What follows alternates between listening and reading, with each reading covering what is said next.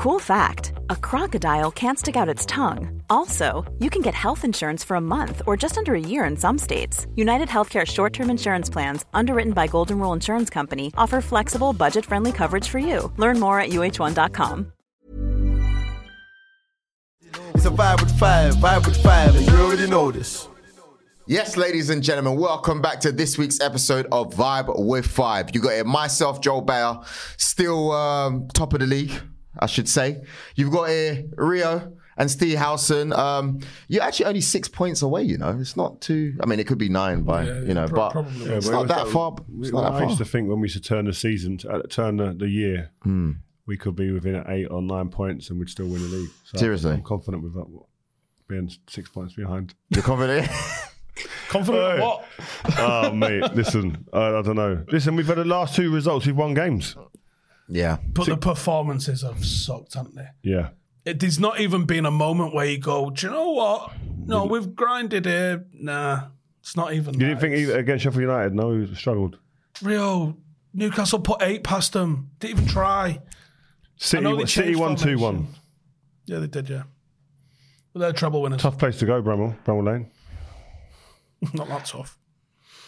I don't know. You got 1 point all year. I'm trying to find some positivity here. Is it? Clearly. Yeah, Is there any positivity? Scott McTominay, man. Is there any positivity? No new injuries? Mm-hmm. Scott McTominay, man. Like, that's a good story if I were a Man United fan. Is that a good story? Because he was supposed to be sold this summer. Do you know what I mean? And he stuck it out. Do you know how many passes he made in that game? Okay, well, let me finish and then you can count on as much as you want. He stuck it out. And then, to be fair, he hasn't complained. He's come back and he's now scoring goals for Man United. There's positivity in that. Right. This is like when you have defenders that score goals, or what's his primary function? He's a midfielder. Mm-hmm. So he's meant to tackle and pass. That's the primary function. Stop the opposition coming and get into the defence and move the ball up the pitch into the more creative players. Him scoring goals is a distraction from what he's meant to do as a footballer. He had 8 passes. And if I looked at that game, my thoughts of that game were, there is no control in this and it's backward and forward like that. Basketball. And then you go, why is there no control in this game? It's not unrelated. Well, look, fair enough. Like, to me, it doesn't bother me at all. But I do think you have to be able to look, you have to scramble for as much positive points as possible with your team at the moment. But you have to take that and go, him and Maguire, you know, like he got man of the match, didn't he? Like, you have to be able to go, look, some of these players who were cast out, right, are still playing for the shirt at the current moment. So you have to take something positive. They're givens though, isn't it? Like that we shouldn't be like applauding like something that should be standard. You get put in a team, you go and try and perform. Mm-hmm. You put effort in. That's what we're kind of applauding. Scott McTominay scored a couple of goals. That's been great, and he's got us 3 points in that game especially. But I think, listen, the character of those 2 players, especially Harry Maguire, they've been the victim of ridicule at times. Not Scott McTominay, but Harry Maguire. Scott has. And to come back... Scott's had a bit of shit like that. Or if he's had it as well, then both of them have shown real good character, strong character, mental strength to come back. And when called upon to come in and play. But you just need to see that over a consistent period of time. Like you saw Eric Ten Hag's comments about Maguire. He's dominating his opponent now. Mm-hmm. The problem was before, there was too many incidences in the games that he came on. Even though his win record has been good for when he's played, while he's been in and out of the team, he still had moments in those appearances where you go, wow, he's off it. Like silly fouls or out of position or cumbersome play, etc., where you could still point the finger and go, regardless of the result, you look a bit off the pace. Mm-hmm. So the last game especially, he looked more like himself in an England shirt for Manchester United, trying to dominate his opponent, winning these duels, etc. So long may that continue. Simple as that. I mean, he's had to watch Shaw start ahead of him as a centre back. He got stripped off the captaincy this season. You know, he never went against the manager. He's had to fight for his place, even though some of it is he got it due to injuries and stuff like that. He didn't have to fight for his place. He just had to wait for injuries. Because he would, no matter what, he wasn't playing. That's a good point. But he stepped in and he's done his job. That's all I'm saying, because as you're right, it's a given that you should be playing for your shirt. But going through everything he's gone through, a lot of human beings wouldn't have been able to even step out on that pitch. Oh, come on, man. He's not had Beckham level abuse. No, but exactly what I was going to say. So we watched the documentary. Mm-hmm. Have you watched it now? You caught up with it, yeah? I've watched it now. Brilliant. Yeah. I need royalties, by the way. Yeah. Bex. He said I should have bought it. He bought me an unbelievable. Sent me a bottle of wine the other day. Yeah. To say thanks for being. So Bex, shout out David Beckham. Appreciate the wine. Beautiful bit of red. Yeah. But when you see that show, we forgot how toxic it was for Bex. And listen, I was obviously with him, right? And you're in the stadiums alongside him or playing against him, and you're like, is this hate really needed? Is this what playing football and making one error in a game leads to?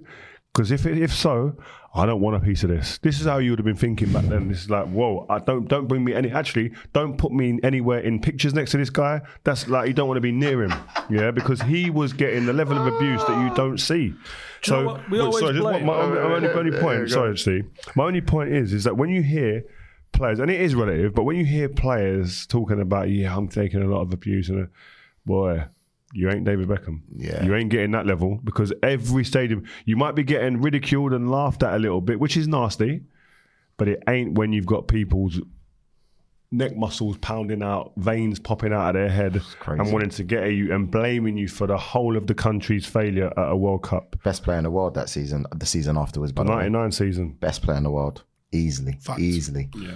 Easily. I wonder, like, we've never really brought this up. Everyone always talks about the division that existed in the England team around like Golden Generation, 2002, 2006 kind of time. I wonder how much of that was seeded in the way Beckham was treated, the way he wasn't protected by the manager, and maybe Ferguson's reaction to that in creating a bit of a us against them sort of mentality. So when you did go, you know, were players scared to make a mistake on England duty that then in a way that they're not now? That time there, Man United players, a lot of them were getting booed by England fans. That's what a lot of England fans forget. Really? Like, not only Bex, but other Man United players were getting booed. In England, mate. Yeah, so they were going to England almost like with tin hats on, expecting and waiting to get booed by the England fans, which is absolutely ridiculous.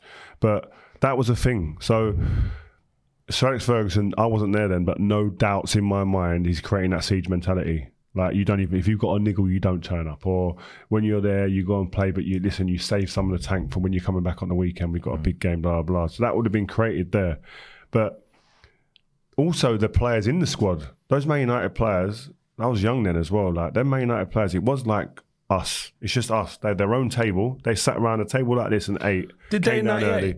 Because you was there in 98. Did it change after 98? Or was it already there in 98? No, it was already there. They'd sit down on there. They'd get down early, eat, get off. So by the time I'm on my main course or dessert, them man, they're all gone.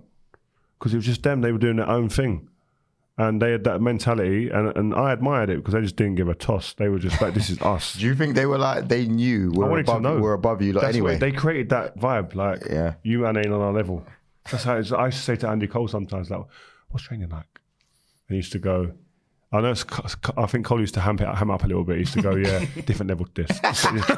England ain't nowhere near this. We've got young guns like Wes Brown coming through, chopping at your ankles. Like, you got the level, the speed and training. And I used to go, wow, Man United must be their dream. So then, when you signed for Man United, right, immediately when you're on England duty, especially because you went through a few things for England as well, was you proud to do the same thing? Was you like, it's my time to segregate us? Not segregate us, but no, but but people would ask me, and I would maybe make sure they knew that the levels at Man United were different. Like, it was though. We had Ryan Giggs and Scholes and like Veron them time, Van Nistelrooy, Roy Keane, Beck. Like, you had and then you have Cristiano, Tevez, Rooney, Saha. Who don't even start. Better than some of the strikers we got here. So you're saying that the levels dropped when you went to England?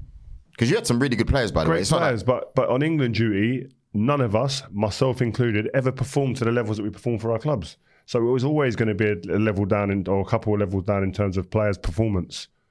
So like the Steven Gerrard that I used to see at England, weren't there Steven Gerrard I saw at Liverpool, and he would, I'm sure, say the same about probably me. None of us performed to our best in an England shirt consistently. There were performances here and there, But not only because that's why we never won anything. But you said in training, you said that you did in see training, levels. you said when Stevie wraps the ball into you. Yeah. What difference is in training? You saw some bits in training that made you go, "Ooh, Yeah.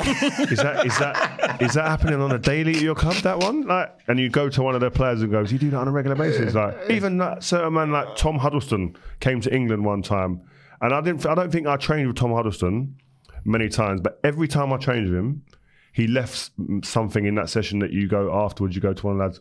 Did you see that? Did you see what Tom? Really? Like he played both feet. Bearing in mind he was massive. Yeah, You've seen him recently? He's at United, didn't he? Yeah. Coaching and stuff. But he have this skill where he rolls it with his right foot or left foot, rolls it with one, and in the same motion, slap past it with the opposite foot, mate. Hard to do, yeah? He's doing it in training full speed, nonchalantly, or smashing a ball off either foot, top corner, curl, any way you like it. Wow. But and he wasn't one of the top players, like, no disrespect, but he wasn't. But there was in training at times you see things in training like Stevie was one of them that you go. Aaron Lennon one time when he was young when he got in the team. Love Aaron Lennon, God, man. he stopped and started a few people and went through the middle of the pitch and all of us was like, Fergie, you got what I've seen in training. If you can replicate that in games, we need to get this guy. What did he say about that? I just never moved on it. Yeah. Okay. But the one player I used to always say to him, if I was you, if it was me buying someone for my England team. All right, let me guess. Go on. Wait. Jermaine Defoe. Yeah, Defoe. I used to say Defoe because he wouldn't have started for us all the time, but he would have been another type of Chicharito. Yeah. That he comes on. Goals. And all he cares about is scoring. And if we're winning 5-0, he wants to make it 6, 7, 8. Because he's got that inner, like, I need goals. I live and smell and breathe goals. And he just was, we would have got him in so many positions to score. Yeah. It would have been a joke. One of my favourite Beckham doc anyway. Full verdict. Yeah. Love it. Yeah. Is it quite on the last dance for football level, do you reckon? No. That is that Jordan, man. It's different. Yeah. He's collected that footage since the 80s, Yeah, man. Jordan's is that. It's the footage that comes with it just elevates it. And also what he done, 6 finals, 6 wins, MVPs, the lot. But Beck's is one, what was good, is it was great for a family to watch it. So your wife, she wants to know about Posh. And what happened there. He was that famous. My kids are going, is that what David Beckham's like? What? They don't know. No, they know he's big. Yeah, but they don't know. They think that Ronaldo and Messi are the benchmark and that's it. Yeah. This guy had more paparazzi than following him on a daily basis than Ronaldo and Messi.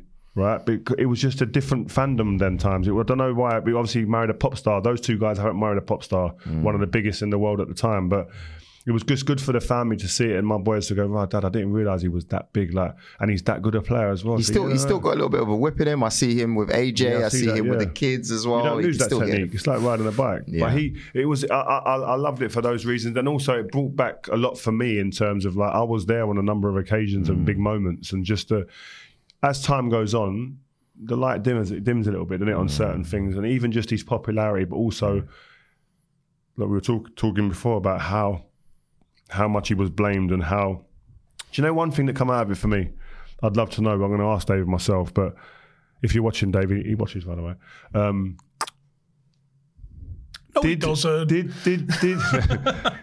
he watches the snippets that I say? Yeah. I watch on TikTok. Did Glenn Hoddle get a right to reply?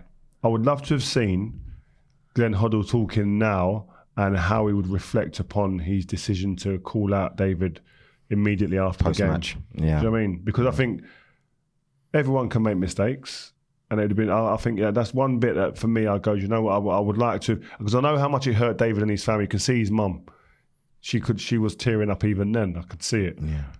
And it's painful, but I think he's a young manager as well, by the way, then, in terms of like experience-wise. And I think He's in his 30s? Yeah, I think late 30s, 38, 39. But if that question, if you had a time again, would you still talk about David the same way after such a big moment, knowing what's happened, the reaction from the English media and fans, etc.?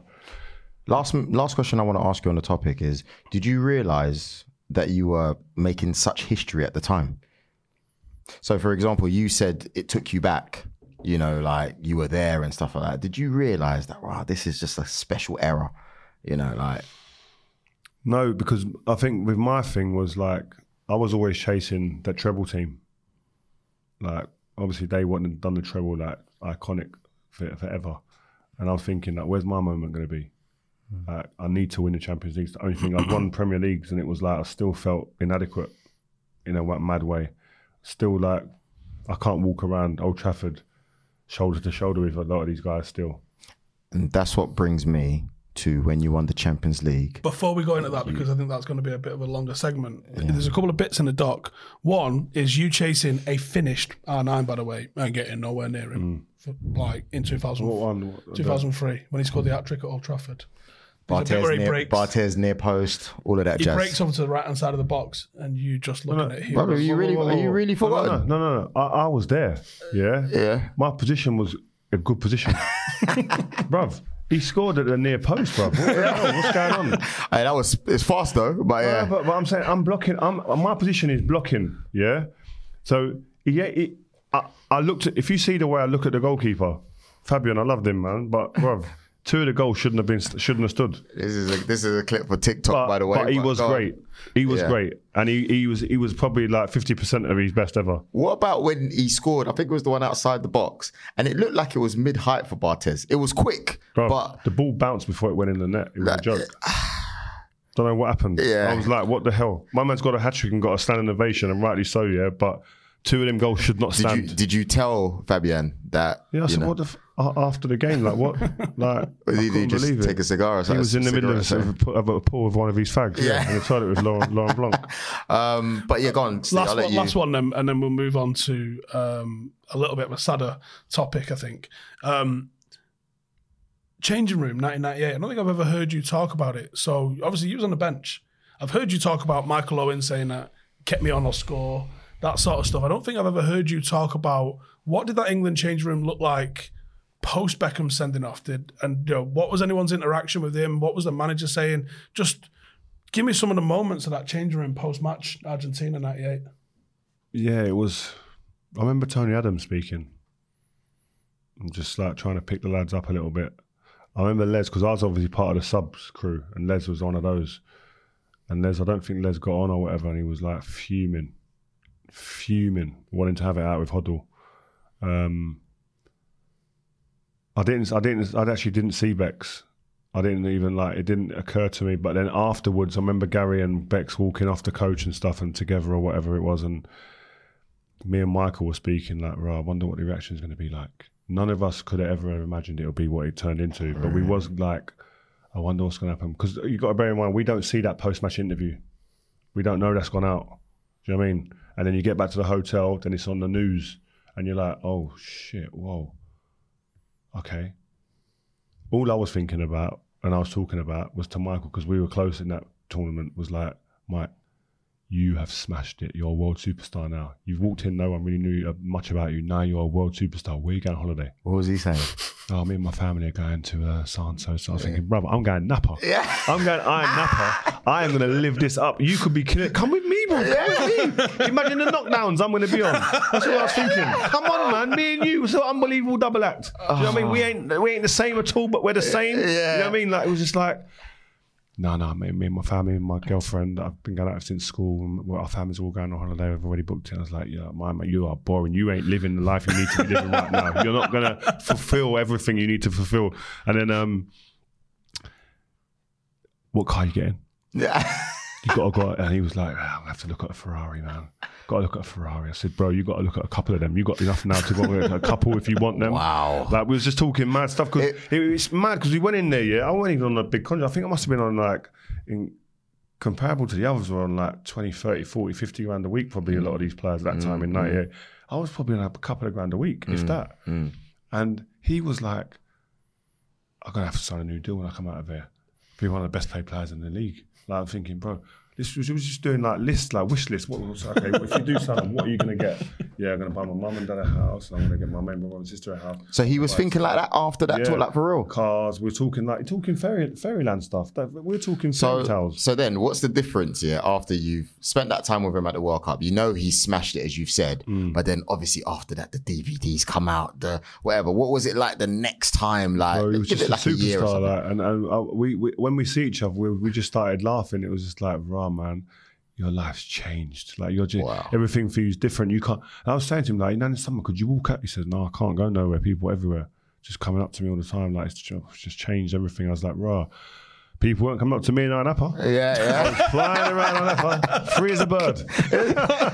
But what's amazing is he did a fantastic segment for us with Harry Pinero called Beyond the 90. It was absolutely wicked. And, go and check it out. And this week, we've actually got a this or that with Michael Owen. We ask him tough questions. We've got him going on against Wayne Rooney, against Scholes, against Gerrard, against, like, we go deep. And at one point he goes, were you trying to get me in trouble here, Joe? So he's got good opinions on that stuff, though. Really good. So make sure you watch it. It's coming out on Thursday, 5 p.m. But yeah, go on. So over the weekend, obviously, we had the incredibly sad news at the passing of a football legend in Sir Bobby Charlton, obviously very special for both United and England. One of my favourite moments observing you was, and we spoke about this on a video a few years ago at Old Trafford, was about Sir Bobby coming up to you and you nearly being in tears with what he said to you following the Champions League final win in Moscow. If you want to give us that story again, but I know there's got to be more, and obviously condolences to everybody in Sir Bobby's family and everyone involved at the club as well. But you want to give us some of those, please? Yeah, no, you're exactly what you said, echoing how important he was to the football club. I think one of the most inspirational things for me, for most of the players, I'm sure, would say, was just his presence at the club and his unwavering commitment to the football club and commitment to working for the club, because that's essentially what he was doing. He was an ambassador for the club for so many years, but he would be in China, he'd be in Australia, he'd be in America, he'd be everywhere we were, he was there. And I was saying off there, if he wasn't there, the lads would be going, where's Sir Bobby? Because he was that present at such an old age as well. And we used to sit there and go, why is he doing this, man? But it was his love and his commitment to the club was just unwavering. It was unreal to see, so very inspirational. But yeah, the moment you're talking about, we won the Champions League, and I mentioned it on my post about him after finding the news that he'd passed away. And it was a weird one, because you win the Champions League, and it's like all you think about is winning it. You don't think about what you're going to do once you've won it. You just think about getting to that point of winning it. You don't even think about lifting it. I didn't allow myself to imagine lifting a trophy as captain. But I remember being at the bottom of the stairs, and two mad things happened. My mum, I could hear my mum amongst the whole crowd. Which we think about it in like, how many 80,000 seater stadium? I can hear my mum, probably 40,000 because the Chelsea fans go. I can hear my mum screaming, clambering over chairs to get my attention, to say, I'm here. So that's what she was like. She was like so proud and outwardly proud. Well, my dad's really proud, but very introverted with it. But and then I'm standing there, and you're kind of going like with the lads. You're having a little while Chelsea go up and get their runners-up medals, and then he just came over, I remember, and just like grabbed me and said, "Ria, can I have a word?" And I went, "Oh," you just immediately, your body, mannerisms, everything. It's like a school teacher, like, and he's not that way inclined. It's just that you can't help it because of the respect, and you just go, "Yeah, Sir Bobby, yeah." I just cuddled him and stuff, and he started talking in my ear and just said, "Listen, like, basically, like, do you know what this means? Just take it in, what this means. Enjoy this moment, like what it means for the football team, what it means for Manchester United, the history, Munich." He said all these things go into what this means today, what that means for them fans out there, and the fans when you're going to go back to Manchester, and you as somebody who lifts this trophy for this club, like the importance, the magnitude of that, like, and like I said, I didn't ever think how big that is. It was just more of a like, I've got a Champions League medal now, and that's great. But when you sense all of that responsibility, what the makeup of the football club, the tragedy, the highs, the lows, and you start thinking, wow, like, actually, I said on my press conference when I signed, I just want to be able to walk out the door etched in the history of this football club. And all of that came back at that time. That's why I got emotional as well. He made me realise, fucking, this is big shit. Like, this club, the foundations are built on this type of shit, and you're a part of it, and you're a big part of it. And it was just like a real calming from being a bit hyped and kiddie and jovial, which you're meant to be, but it was just a real like, okay, the realisation is this is some big shit you just done, and enjoy it, and just remember what's gone on before. But he lifted it. He lifted it at Wembley himself. He actually said to me, he said, only three of us have done this. me, obviously Peter Schmeichel, now yourself. And then when you, that's what I'm saying. You don't think, I didn't think about that. You don't think about it, and you're just like, fucking, oh, whoa, this is like, actually, guys, we're doing some good shit. This is some real shit, big shit. Like, and so Bobby's telling me this. He's come out of his way. He didn't have to come over to me. That's another thing afterwards. And I'm sitting there when we're in the gala thing after. I remember sitting there, as a mad a night it was, a couple of times going, fucking Bobby Charlton just come and spoke to me, man, and took time out to come and chat to me. This is surreal. You know what I mean? It's just like, I couldn't have dreamed of stuff like that. Bobby Charlton even knowing me, let alone wanting to talk to me and give me a bit of advice and saying well done and stuff. It was unreal. He was a great guy, man. Yeah. I was saying, obviously we can't, I know Sir Alex might have had it's different, his wife's past and, you know, Sir Bobby Charlton's past. It's like, these are close people in his life. You explained to me off air how you found out about it, and also some of the characteristics he had towards the other players, where, let's just say something went wrong on the pitch or whatever, he would have a word and he would always make sure that there was an uphold of good character at Man United. You were explaining that. That's what it seems, yeah. I mean, I was saying to Rio earlier, I had to tell my granddad, and I was nervous at telling my granddad. I felt like I was telling him a family member had passed away. So Bobby Charlton is Manchester United. You know, this is, if I told you Sir Bobby Charlton's career and said, let's make a film about it, you'd go, let's tone some of this down because that's too Hollywood. His career is too Hollywood. From being a Busby babe, that is a small category. There ain't loads of them. You know, there's only a few of those. To being one of the 40 people that was on the plane crash at Munich, and one of, you know, only half of many of that actually survived that, and even less that survived it and continued to play, because there was people whose careers, obviously lives were ended at that, but there was people whose careers they lived but they never played again. Jackie Blanchflower being one of those. From that, has a period where mental health wouldn't have even been considered at the time. But he has a little bit of time out. It's back end of the season he eventually gets, you know, talked back into playing. Harry Gregg and Bill Foulkes, I can't wrap my head around how they played football 2 weeks later. It's unfathomable. He takes a little bit longer to get round and get back and start playing again. But then he leads United to rebuild. They win an FA Cup in 63. They win the league in, I think it was 65 and then 67, which is what got them entry back into the European Cup. He leads us to the European Cup in 68. He wins a World Cup with England. There's not many people that can say that they've won. And a Ballon d'Or. And a Ballon d'Or. He was the best player in the world in 66. He finishes as England's all-time scorer. Only recently had that overtaken by Rooney and Harry Kane. United's all-time leading scorer. Obviously, Wayne Rooney's taken that. But he also ended as United's all-time appearances. And you think, if you'd have written that as a career someone could have, people would have said to you like this, that's not real. It's not real. And then I saw a post from Gary Neville yesterday after the games this weekend, where he would talk about some of the things that Sir Bobby would always be. And like you, he said he was just sort of always in the background, and maybe he offers a different kind of word to what you might have got from Sir Alex. But he was the sort of, from what I can gather, the compass for what was right about the club, about the direction that we should go or the attitude we should take. And I wonder how much of Manchester United values actually derive from Sir Bobby Charlton. And, you know... You gave an example quickly. You said that once Gary Neville made a tackle.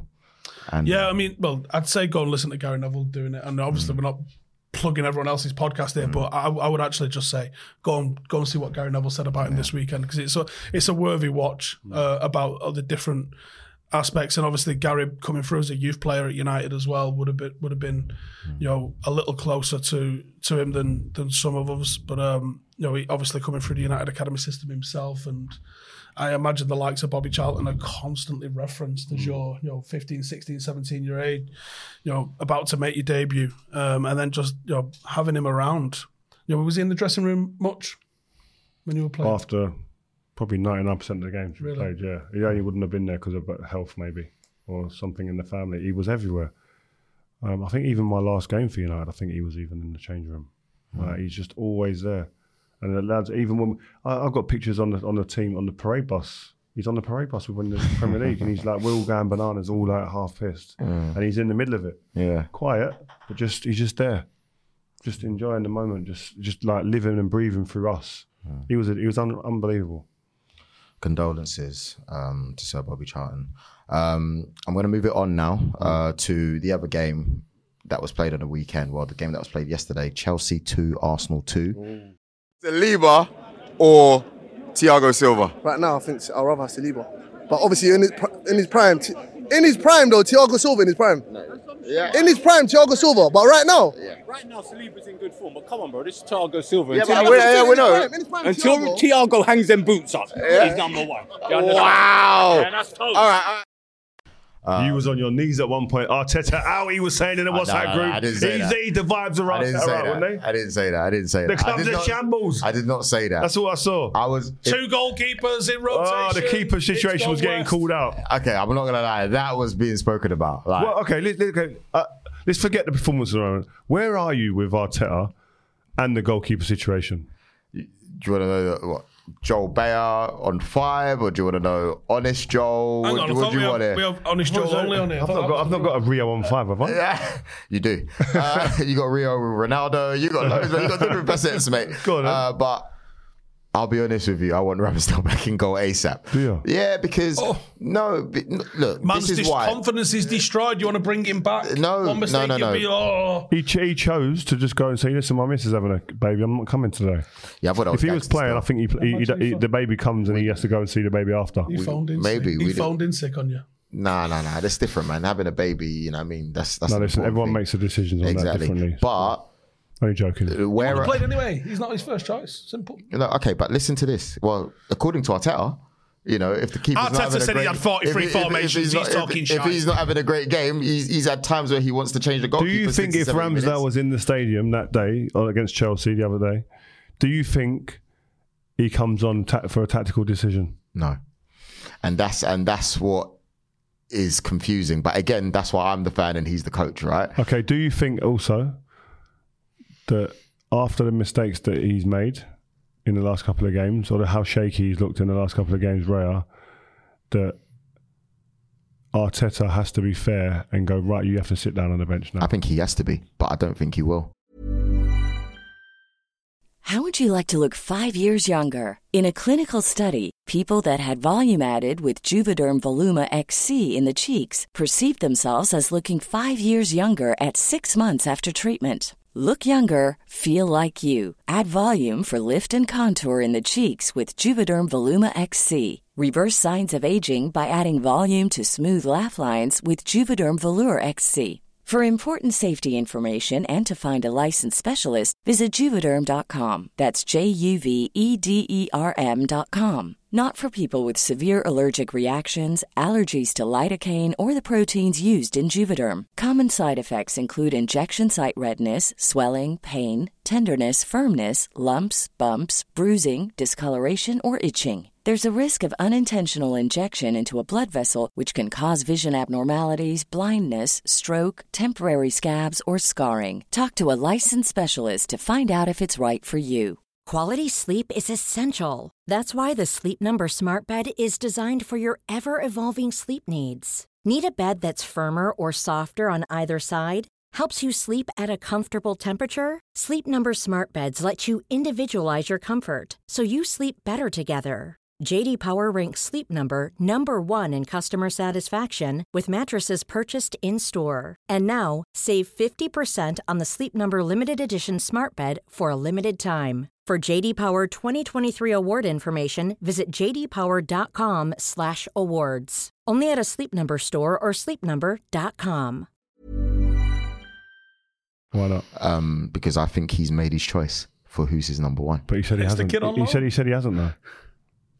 So he said it's going to show tactically. Every game brings a different requirement. Ten Hag, yeah, but Ten Hag says things all the time. All these coaches, they'll say whatever they need to do. Why are we talking about Arsenal and you brought Man United? You always do this. Example. We've just spent 45 minutes talking about Man United. Yeah, so why are you bringing it up again? To guide the audience through what it is that we're talking about here. Stay focused on your team. I've heard that before. We heard that before. Focus on your own team. I've got a screenshot of it. Do you know what I mean? Focus on your own team. Right. Every conversation come back to Ten Hag, Man United. Go on, like I was saying, I think that Ramsdale didn't do anything to get dropped in the first place, and I think he should have kept his position. And if he had made mistakes, then fair enough. Arteta out, basically. No. I'm not saying that. I'm just saying your manager's wrong. No, I'm just saying this is what I would do and this is what I think. And I don't, even though he's my manager, I don't have to agree with everything he does. I don't agree with that. I don't agree with him doing that. Well, do you think Ramsdale is in the right mental state to come in now? Yeah, because really? I think he's more resilient than people give him props for. So, for example, let's just say he's not having the baby. I think he looks shocked by the fact that he brought a keeper in. That's why he ended up getting dropped in the first place. Stay. Let me just do my thing here. Basically, I believe that Ramsdale's got a strong character. Right there. What's that? Carry on. I think he's got a strong enough character. And if I'm Ramsdale, I'm going, you know what? This is my chance. If he had started against Chelsea or whatever, if he had been called in. Because you go, you know what? This is my chance to come in and show why I'm number one and why I was number one, etc. It's the challenge. The element of the challenge sometimes can overcome the confidence issues. I'm not saying that you're a weak person. No, weaker players, let me just say it, weaker players would probably struggle in that situation like that. But I believe in Aaron Ramsdale so much. I think that if he's put in that situation against Chelsea, he's going to show why he is who he is. See, well, I don't agree with you, right? Because I've seen a lot of pundits and I've seen a lot of people who talk about the game on social media and platforms. They're trying to talk about goalkeepers like they're outfield players. They are absolutely different people, different specimens, have to be treated differently. At no point in any goalkeeper's career, from grassroots all the way to the first team, professional football, has a goalkeeper been told that you two, I don't know who's my number one, you're going to fight it out. They are wired completely different to any outfield player. One is knows he's number two, and the other one knows he's number one. And unless the number one makes a catalogue of errors, he will remain number one. That's how it's always been. And so for people to say, oh, he's got to deal with it, they're wired differently. When you say he's got to deal with it, can you elaborate on that? He's got to deal with another goalkeeper coming in and then them either changing and chopping and changing, or saying that Raya can come in and take number one shirt just like he has out of nowhere, and that Ramsdale's going to be okay to go back in there, because Ramsdale's going to be now sitting there thinking, I am on icy ground no matter what happens. I might play a ball, which is a difficult ball, and it might get cut out, or the opposition player might head it, and immediately his first thought is, what's the manager thinking?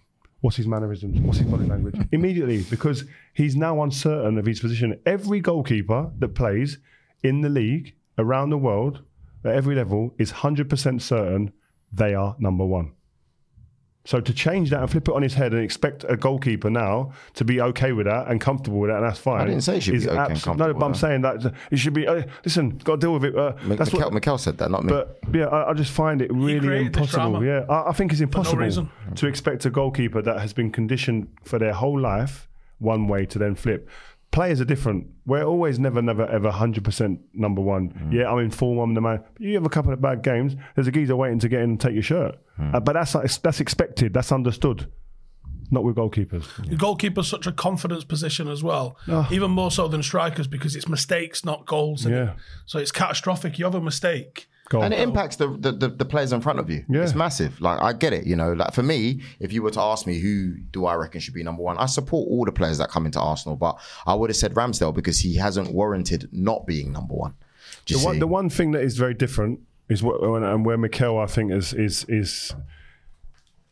been ruthless in this, is that Raya is a particular type of goalkeeper. He's on the front foot, he's aggressive, his distribution is very, very, very, very good. And that's the reason why he's come in. It's all about distribution. When we have the ball, recycling possession, keeping possession, playing more kind of vertical balls that are going to impact the game and the dynamic of the game. Yes, H to the P. We're on to Chelsea versus Arsenal. We're talking about Ramsdale, Raya. I don't think he's done anything to warrant him not being in the team. I think the loan from that Raya is just a loan. Luckily, it's not a buy. I think was is it with an obligation though? Not sure. Yeah, well, it could be to buy, but for me, I think in that game we saw that he's not outstanding with his passing. There was a lot. I counted it actually, 6 times where he passed the ball out of play. And I don't really see Ramsdale doing that a lot. He's under pressure now, isn't he? Yeah. And I think with Ramsdale, he's a good professional. But when your your manager comes out and saying you need to work harder, it just makes it look as if he's not a good trainer. But every Arsenal player, if you ask them about Ramsdale, his mentality is elite. For where he's started from and where he is now, integral part of why Arsenal was so good, the amount of great saves he made last season. He's a leader. He's a leader from the back. And I don't think Raya is that. But I think Arteta's got a big choice now. Next game, big game, he has to play a keeper, and it has to be Ramsdale. I'll be honest. If I am, you agree now that it should be Ramsdale, yeah? Because that's what I said. No, I don't really care who he puts in. But all I'm saying is, I think you just got to, as a player, I'm talking about from a player's perspective. You want consistency. If he's coming in because you're thinking that he's better than me, or I haven't been doing X, Y, and Z. Now, if he's making mistakes, surely I've got to get my opportunity back. Like that's what I'll be thinking. But I'd be interested to see what the manager does in the next game, because it's a big call, man. What do you want then? I think Ramsdale shouldn't have got dropped in the first place. If I'm honest with you, if you've got 2 keepers that are that good, I just think if he had made mistakes and we were like, oh, we're not really sure about him, we were talking about him being number 1 goalkeeper potentially. I still think he's England's best goalkeeper, in my opinion. You know, but to have taken that position from it, and that's what it feels like taken, if I'm honest. It just doesn't sit right with me. And if the person that comes in, he needs to not be putting a foot wrong in like 10 games. If already in the last few games, we've seen X amount of mistakes. Yeah. When he played the ball to, I don't know, it was Colwell, whoever he played it to or whatever, I just thought to myself, what? That's pressure, because he weren't making any mistakes at Brentford. But that's, again, the difference playing for Brentford, no disrespect, and then going to Arsenal under the spotlight. Different pressures, man. But if I am Aaron Ramsdale, I'm at Mikel Arteta's door. I'm banging down the door. Making problems that he didn't need to. Yeah. The decision he should be making is, where is Odegaard in a big game again? Okay, Steve, this is what I came here for. Whoa. This is what I came here for. Now, Steve, see, I've been saying, that Odegaard is Arsenal's best player because when he's on the ball, it's magic, But in big games, especially this season, there hasn't been that much big games. I think the 2 big games you probably have had. United, he scored, but he wasn't incredible. He wasn't incredible. That was a stat pad game for me, for Odegaard. Did he pass it or not? Yes, he did. Okay, he passed it, but it's a stat pad. We saw the performance wasn't the greatest, but Tottenham and also against Chelsea, he was a ghost. That was Casper. And I think for me, when they're comparing, and this is the thing with feel free to jump in if you disagree. Football fans, we do this thing where we always go, he's like the new this. Ozil, one thing I can always say about Ozil, there's not a game that he didn't show up in when he was called for. He shows up. Now Odegaard, there's another stat I want to throw out there, even for Norway. Horrible when Haaland ain't playing. So for me, how's McTominay dragging that Scotland team through that group, and meanwhile this Norway team with 2 I want to apologise to McSauce because I've been a critic because I want more from him, and he's actually showing this is it's mentality. But it's okay. Yeah, but the two guys were saying that even and I will say 2 guys, even though he scored, he's still not doing anything else that he should be doing. Who said that? Look, who said that? Saka didn't have the best game, but he's just come back from injury. He hasn't been injured, Odegaard, this season. So what's his excuse? What is it? Arsenal were lucky. Get the hell out of here. Get the hell out of here, man. You lot were bad. No, we were horrible. We were horrible, man. Honourable mention. Declan Rice is incredible, man. Yeah. No, he's the truth. He's the shit as well against Chelsea. He's the truth. No. You know what? I'm with Steve on this one. He weren't great till he scored. No, but what I mean... No, he wasn't great. Arsenal weren't great. Okay. No, Arsenal weren't great. He didn't lose the ball. 50-50s he won. Like, look, he's not creative. Where was he when Chelsea were attacking? Where was everyone? He was just looking and I agree with you. I agree with the both of you. That's not his game, though. It was... Of course it is. Arsenal as a whole were not breaking good. it up, but not scoring. But when it counts, he stood up. Like, without that goal, Arsenal don't get back into it. But he's got what he's got. He's transferred the character and personality immediately to that dressing room. Yeah. Like, a lot of players take time to adjust and whatnot. He seems to have gone in there and gone, listen, I'm going to take over this dressing room. Ground running. And it was good because, sorry, Rio, to interrupt, but there's the element where he mops things up. Like, all these other games, Crystal Palace, it's going all crazy. He keeps it calm. City, he keeps it calm. On Sunday, he scores when you need him to score. Against United, he scores when you... So he's doing what he's doing on both ends of the pitch. And I think it's priceless, and that's why we're not talking about his price tag. But I would say is for all we're talking about Arsenal, Chelsea gave us a snippet of the benchmark now. I heard in commentary as well, like this is now the benchmark for City. Pochettino has seen something now in the performance and almost the result. Unfortunately, didn't get the result for them, but he's seen enough there, I think, that you can go, right, that's going to stay up on the wall, that one. That's the benchmark performance. That's what we should be looking like. And we can now evolve on that and grow on that as well, because he ain't had an opportunity to do that yet.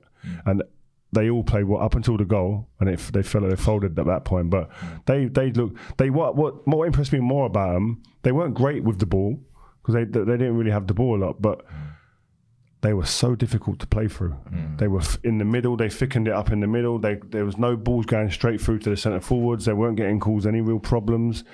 And obviously then the goal comes up from a mistake. But, I mean, there's so much good from a Chelsea point of view, which has been such a negative place in terms of supporters and talking about. They've bought potential. A lot of players, most of the players they've bought a potential. Listen, I think it's only fair to start naming individuals. I'll start off with Cole Palmer.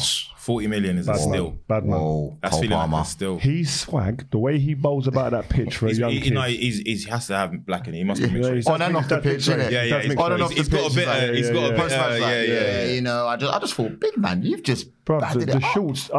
If he didn't have cycling shorts on underneath the side, you'd be seeing the crack of his bottom, bro. His shorts are so low. Like the brother, just the way he moves here, he does warm ups. He's looking over to us, not to me, looking at because Joel Lescott trains with him at under 21s, or he did, and they know they got a relationship.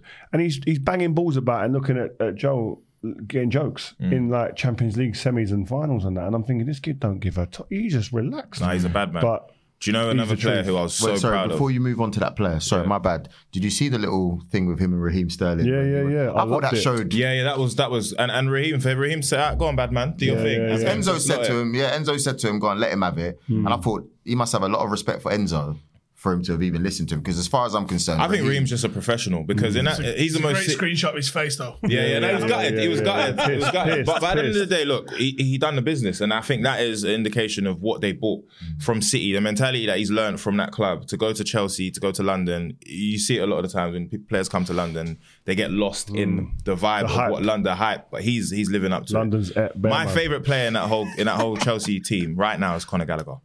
I'm a massive fan of him, you know. Like, he does the dirty work. It doesn't always look pretty, but in order to transition from defence to attack, or to create chances, he's so good. I think they've got a good player in that team. I think Caicedo, though, he needs to warm up big time, because that's the highest paid, the most expensive player in Premier League history, and it doesn't seem as if he's. You know what, money. I don't want to be that guy that's like, oh, he cost this, but you need to see something. I need to see Rabona. Something. I need to see Rabona passes or something. You know what I'm trying to say? But yeah, I was crying out for him as well. You know, when we didn't get him, boy, I was ready to go back on the dock, mate. The mad thing is Thiago Silva is almost 40 years old. 39. Like, how is he doing this? He is taking liberties. It's unbelievable. He's calm with it as well. He's passing under pressure. Is unreal, crispy, and he knows how he can do He knows how to draw a foul. Yeah, I'm a big Speaking fan of fouls, I'm glad you brought that up. Are Arsenal the dirtiest team in the league? No, they know how to affect the referee's decision. Snide little kicks all day long that never get pulled up. And so the culprit is Saka. As if Roy Keane was his captain. I'm watching Saka going, yeah, but Roy Keane would muller you and then look at you. Saka's doing stuff when the ball's got to the refs and no one's seen it. He's a golden child, isn't it? I think that's clever. I think it's about time Arsenal have a bit of steel in, because it's not steel, it's snide. Yeah, I mean, whatever you want to call it. I think it's good. It's good. I really enjoyed watching that game. To be fair, it was a good London derby. I just want to point out that we paid 24 million for Trossard, even though Mudryk scored. One of the best buys that we've had in the last 10, 15 years. He's had massive impact. Yeah. Do you think, though, boys, just before you lot move on, that the substitution of Sterling and Palmer caused their team to kind of be a bit unbalanced? No, I just think that it was a mistake. Goalkeepers made that substitution doesn't amount for the mistake that Sanchez makes with that pass. It's a baggy pass, and then it's a great execution at the end of it, capitalises on a mistake. And then the dynamic of the game just absolutely, I think regardless of who's on that pitch, it's such a big swing sometimes when a goal like that happens. Like Declan said after the game, they were kind of dead on their feet, a bit weary. You get a goal like that, man, it's like having 20 Red Bulls in one go. bang, you're up and running again. And Nico Jackson, he glitched though. Yeah, I mean, what was going on with that? I don't know, man. Apparently, he's the new Drogba. Sanchez, you two want to talk about people smashing into players. Yeah. Sanchez smashes into Gabriel Jesus. Where's our penalty? Where's our penalty? You was talking about Arsenal always get the calls. We didn't get that one. I'm expecting TalkSport to go for absolutely turbo on it, seeing as though they did with Onana. People are still bringing Onana's up now. Onana had a great game the other day, by the way. Yeah. Just what I let you know. Joe didn't mention that. No, of course he wouldn't. No need to. Before we move on, field tilt. Rio, we was in a group chat looking at this. I can't even chat about it. It's rubbish. Hey, look at this, right? You had 3 shots on target. How about I pull that stat? We're gonna pull this up on the screen, right? I'll send it to Tom. Yeah, but this is an Arsenal fan trying to show Arsenal's field tilt, and it says field tilt is the share of touches in the final third, 10-minute moving average. Yeah, do you know what? I don't even want to see this. Man. Yeah, Arsenal fans, they know how to create wins out of nothing. Even I was just like, the alternative league table champions of the world, isn't it? Yeah, I just can't stand it. It's the most pointless stat ever, to be fair. It was mad. Boring. Man City beating Brighton 2-1. Haaland's been found out, still got 9 out of 9 goals this season. Alvarez, low-key, one of the best players of the season. I think what he does goes under the radar. Yeah. Bad man. Obviously, Doku doing his thing. But Doku's an old school winger, man. Yeah. Get the book, Tony Daly. Yeah. Remember him? Wow, that's a shout. Is it any coincidence Rodri's back in the team and City winning? Pep found out. The only player. He's the only player at City that you can't take out of that team. Yeah. He's unreplaceable, man. Like, I've said this many times. Him and Kevin De Bruyne in that team, it secures everything. Like, you've got a defensive powerhouse who can also ball, and then you've got KDB who's just inshallah and whip it in, and Haaland's just there hanging his foot. I think you see with City, one thing everyone needs to realise is that season after season they do this. Start off very slow. It's like they pre everyone where everyone's going, and then January book like parades and stuff. Like Liverpool happened with Liverpool as well. They wait and then they just go on that run. So Liverpool, by the way, I was at the game, the derby, rubbish game. Liverpool poor. But they got the job done. 2 goals. The sending off was a big thing, obviously. But did you see the? I saw both. It should have been a the funny thing is, I think it was. When I look back at the replay, Konate's one. No, Young's one was a send off. Yeah, but I think Konate, he should have had a second yellow. Rude. I couldn't believe he didn't get it. It changed the whole dynamic of the game. It's all right. Klopp wants a replay because he said someone was didn't follow the rules, and he believes in fairness. So he's asked for a replay, right? Has he? Surely. You'll get it. Surely. Surely he's asked. Liverpool get it. Yeah, no, I think that Liverpool-Everton game was a bit, But standout players, Diaz, glad he's back, man. He's looking dangerous for them. Do you reckon? I thought he was poor on the day. I thought he was all right, because I think he's always a threat. That's the thing with him. Like, you're always going to get something. I think he's I think he's off what we've seen. Still that injury. So he's got a bit to come back. I don't know. Really? Salah's just a joke, mate. Didn't touch the ball, didn't do nothing, got 2 goals. He's a stat padder. Yeah, but he's a great player. I've stopped my. He's not a stat. Sure, he's not a combat. No, as in literally, he doesn't have to play well in a game. He's right, though. But he will genuinely influence it. Like when he's in my FPL team, I just knew. Look what he delivers, though. If he's scoring goals and assists, I couldn't care. 2-on-2. That's just I think for me, he's the most ready-made player, ready for any situation. In the Premier League, he doesn't need to have a great influence on the game. Just give him that chance. Some players need touches, innit? Nah, he just especially wide players used to get them as well. If they're not getting touches of the ball, they're throwing their arms about, ill-disciplined, going and chasing the ball. He just says, "I'm going to get my moment." You did commentary on the TNT game. 2 questions: how did you find it? And the Ashley Cole laugh, was it on purpose? It was a joke because Ali McCoy mentioned Ashley Cole instead of Ashley Young. So we were ribbing him a little bit. So I thought, I don't want to leave him on his own. So just messing about, I said it, and I said it again. And they were sitting there because they were off air. They were cracking up, crying, laughing. But it was it's similar. I can see the mistake can be made. But I love it because, I'm watching it from a bird's eye view in the gantry. You're up high seeing it and you're involved in... We're in the studio, which is still good, don't get me wrong, but you're kind of cut off from the atmosphere when you're behind the screens and stuff. So I like it. But the problem, I have to control myself because I'm a squealer when I watch games. We heard. I make enough noises and I can't, and I have to stop myself from swearing and stuff like that. So it's a challenge up there, trust me. But it was different energy. I think that's what's needed. So no, it was good. It was good to listen to. I was messaging you at some point. You weren't replying, obviously, when you were working. I was busy working. You replied to me. Yeah. I've been trying to I've messaged him while he's about to go and we're doing convo. You replied to me as well. I was just trying to make him. I think I'm doing that again. Oh, are you? Yeah, I think I'm doing nice. that. Yeah. What, tomorrow's one? Yeah, I might drive out there tomorrow. You coming tomorrow? Yeah. All right, I'll see you both up there, I'm sure. Yeah. Steve, where do you sit? Stretford top deck. Yeah, you singing all the songs?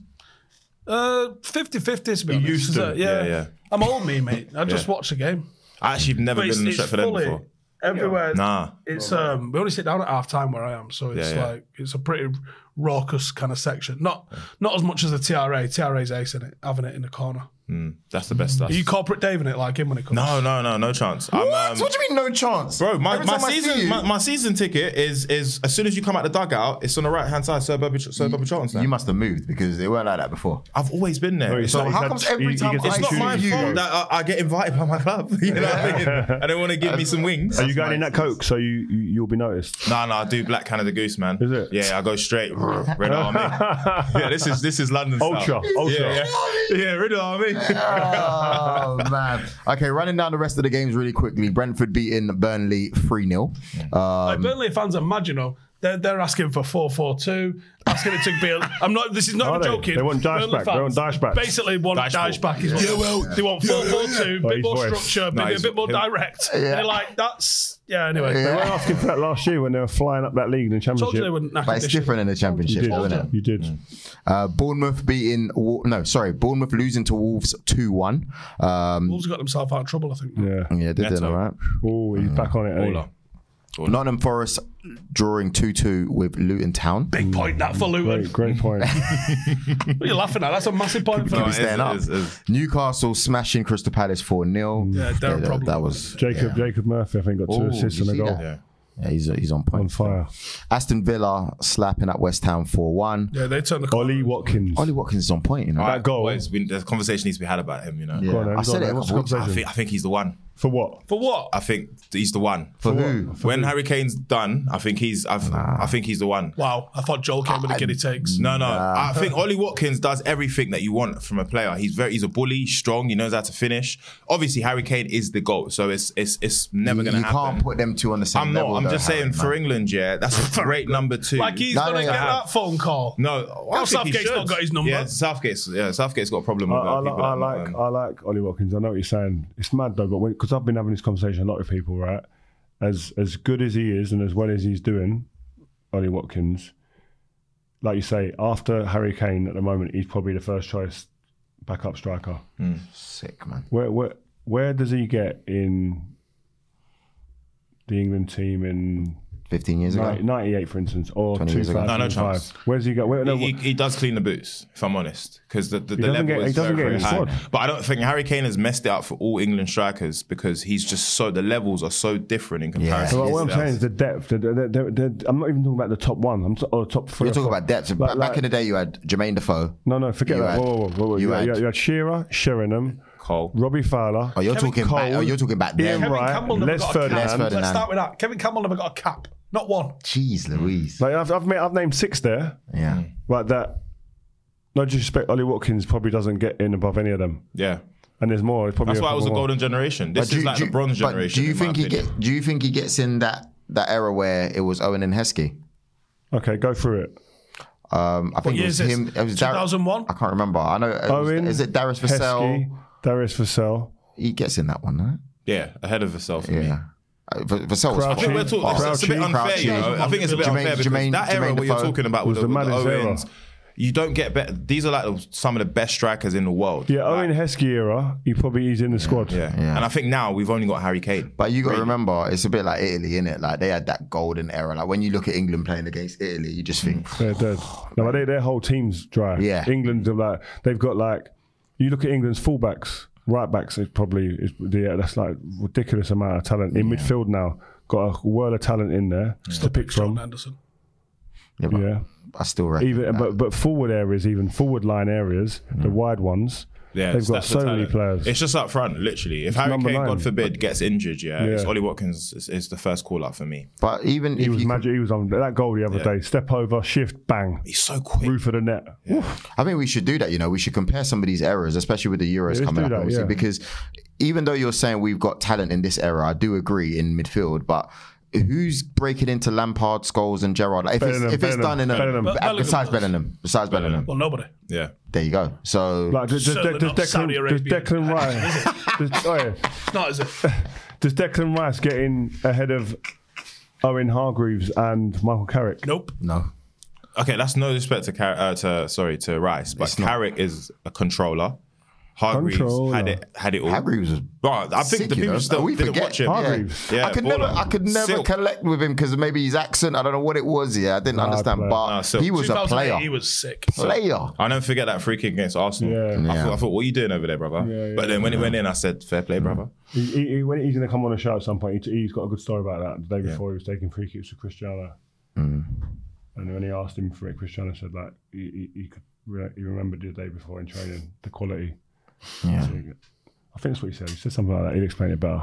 But I don't know. It's hard to compare eras, but it'd be good to do that. The Euros, like Euro '96 squad. You look at the forwards that were around then compared to now. It's just different. What was that? Shearer, Sutton. Shearer. Les Ferdinand. Sheringham. Ian Wright. Sheringham. Like the players that, Robbie Fowler. Like players that didn't go Nasty. Like Dion Dublin, Matt Letizia. Remember the goals Matt Letizia used to score? Nah, he was silk. Like there's other one. Andy Cole didn't even go. Yeah, should we start there? That gets Andy me Cole. mad though. That one, But to be fair to Andy Cole, there was a run in like the 2000. There was never a run enough for him not to get in. Bro, 30 goals is like per season. I know, but there was a run where he just couldn't find the net for England. I'm not saying that he shouldn't have got more goals. No, there was a time. Alan Shearer went about 6 hours once. Or Alan Shearer went probably about 10 games or whatever it was. Like it was, Fair enough. But Andy Cole was being the top goal scorer or vying for that golden boot every year, and never was ever considered a starter. No, it was bad. I'm not saying it was good. I love him, by the way. Don't know, but he's never considered a starter for England. I know you have Sheringham and Shearer. I know they were great, but. The goals he scored, but he also had like 130 some assists as well. And he'll tell you straight. No pens as no well. pens. No pens. Like players that didn't become regulars in that era was Fowler, Les Ferdinand, Andy Cole, Matt Letizia. I'm missing some. Dion Dublin was flying for Coventry or Villa. There was loads of players. It's the same as it is now, same as it's always. I mean, Michael Carrick was never a regular for England, which is a tragedy. No, but let's be honest though.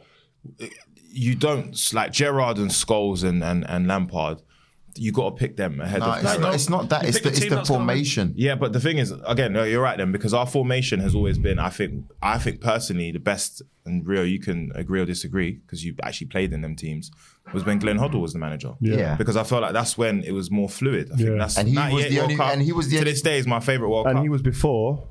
All of this, Capello and Sven. And I think the Beckham doc made me realise even more how whack England's team strategy was. Straight shape. Why did Sven play 4-4-2 and not 4-3-3? Was that because he thought he was adapting it to the English player? No, I don't think he understood. I didn't think he was capable of adapting. I think he was very, very stubborn. This is the way I've been successful up to this point. Did he win Lazio? Yeah, when he won with Lazio, was it 4-4-2? I'm presuming so because that's all he played with us. Like, but you have to remember, we had no out-and-out left winger. Joe Cole played there a lot. Yeah, Scholesy played there for a time. We had no. So if you've got no out-and-out winger, you find another way of playing maybe. Like, and then especially when you've got 3 of the best midfielders in the world to pick from as well, who could potentially play in a diamond. So you're going to get another one for. Yeah. But we were so rigid. But this is what I think England were behind really quickly, because if you look at Brazil, at one point they were shoehorning Ronaldo, Rivaldo, Kaká, No, they had Ronaldo, Rivaldo, and they had Ronaldinho right, as a front three. So that's an obvious pick, yeah. But behind that, they had people like who played in midfield in that team. Carlos Alberto. No. Your team, Kleberson and that. Yeah. They're people that they weren't like big name brands. They were people that were there for a reason to support the star in act. They played 4-2-2 and they got whipped by having Roberto Carlos as a winger and Cafu as a winger. And they played 2 6s, 2 8s, 2 strikers, and 2 centre halves. It was rigid in the middle, and he used.